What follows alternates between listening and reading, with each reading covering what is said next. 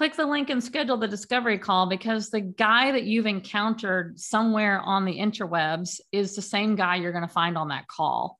And there's something nudging you that you already know you want to work on. You already know there's a gap that you want to fill. And in my experience, I've always performed and achieved more success when I've had a partner, when I've had someone cheering for me, a coach, when I've invested in myself, when I've signed up and said, I'm going to do that thing. The commitment has to start with me, but having someone to partner with me, having a mentor, a guide, a coach, and a cheerleader, which really Dane is all of that wrapped up into one, then I'm much more likely to succeed, because it's not just up to me, because I'll have someone helping me along the way. So the discovery call is just that, like, go figure out where your gaps are, figure out what would it look like to get some help, and then commit to it. And even a discovery call, you don't even have to commit to it, right? It's just making the first step to learning more about what that partnership could look like between you and Dane. And that's really it. And I completely agree. It is definitely a partnership. Okay. Wake up and be amazing. I'm Dane Boyle of DaneBoyle.com. I help visionaries, entrepreneurs, and executives move beyond their obstacles and create massive transformation through personal development, mindset, fitness, nutrition, and community by turning positivity into possibility. I'm a positivity coach, life coach, success coach, health coach, writer, dreamer, and visionary. Ready to assist you in breaking through your self-imposed prison spiritually, mentally, and physically. You have everything inside of you to make it happen. I have the gifts of intense listening and compassion, creativity, and focus. Let's get into action together. Schedule a discovery call and get started. What's the best that can happen? Have you ever said, I don't believe in God? When I was in elementary school, I used to tell my dad that all the time. I know I said it on Sunday mornings, and I know I said it when he was telling me to get ready for CCD. I would say, I can't see God. He would say things like, you can't see love. You can't see the wind. It didn't really matter what he was saying because I wasn't listening.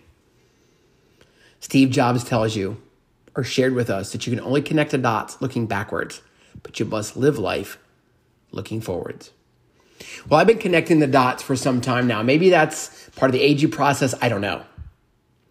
But what I do know is I don't share Bible verses very often. I don't quote scripture very often.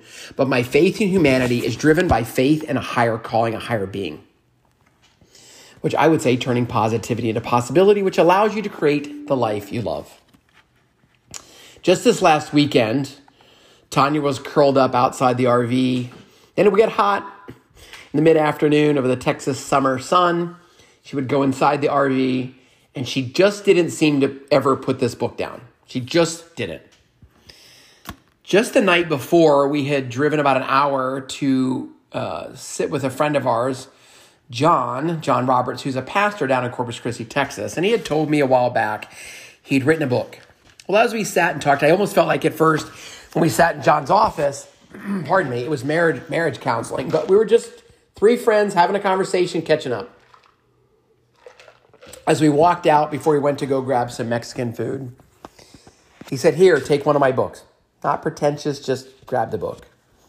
The book is called Little Moments When God Showed Up Big, Caught Red-Handed by Reverend John W. Roberts.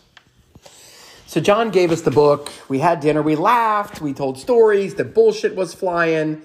You know, John is a guy that I love because he's not pretentious and he talks about everything that life has to offer and wraps it all in his faith. Well, anyway, Tanya's into the book and she's literally laughing her butt off. Then she would tell me little snippets of the story. The night before, John told me parts of the story that together between them, I'm like, I don't even have to read the book. I've laughed so much about the stories and the silly happenings based in faith and God and hope and love and loss. But Tanya finished the book. So Friday through Sunday, maybe, finished the book. The next day she gave me the book. She said, you're really going to enjoy this book. Well, only a few pages in, right? Chapter 1 says, I don't believe in God. And it really began to talk to me. And it began to speak to me. So literally in just a few pages, between every call just yesterday, it seemed like the book was on my desk. I'd read a page, get on the call, read a page, get on a call. I would laugh. I would think. It would remind me of my dad, who I lost several years ago. It would remind me of the arguments in the car about CCD. It would remind me about the days that dad would ask me what I learned. I'd say, about Jesus. Kind of like when you ask what your kid did today at school and they say nothing. I just wasn't engaged at all.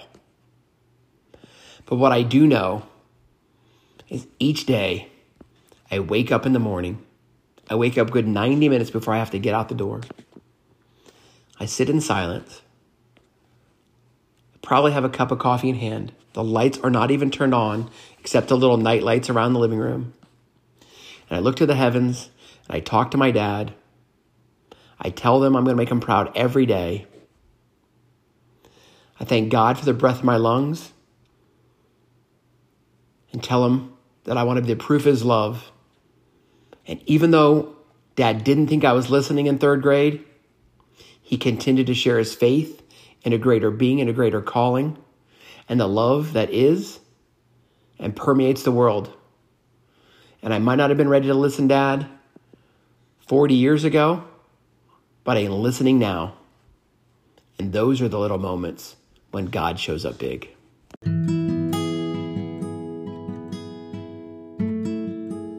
I want to let you know that you do not have to look for the light in the world. You are the light in the world. I want to thank you for being here. I want to thank you for your time. And I have one ask before you go. If you'll be kind enough to go to your favorite podcast app and leave a 5-star review, it'll help more ears, more hearts begin to turn positivity into possibility. Go be amazing.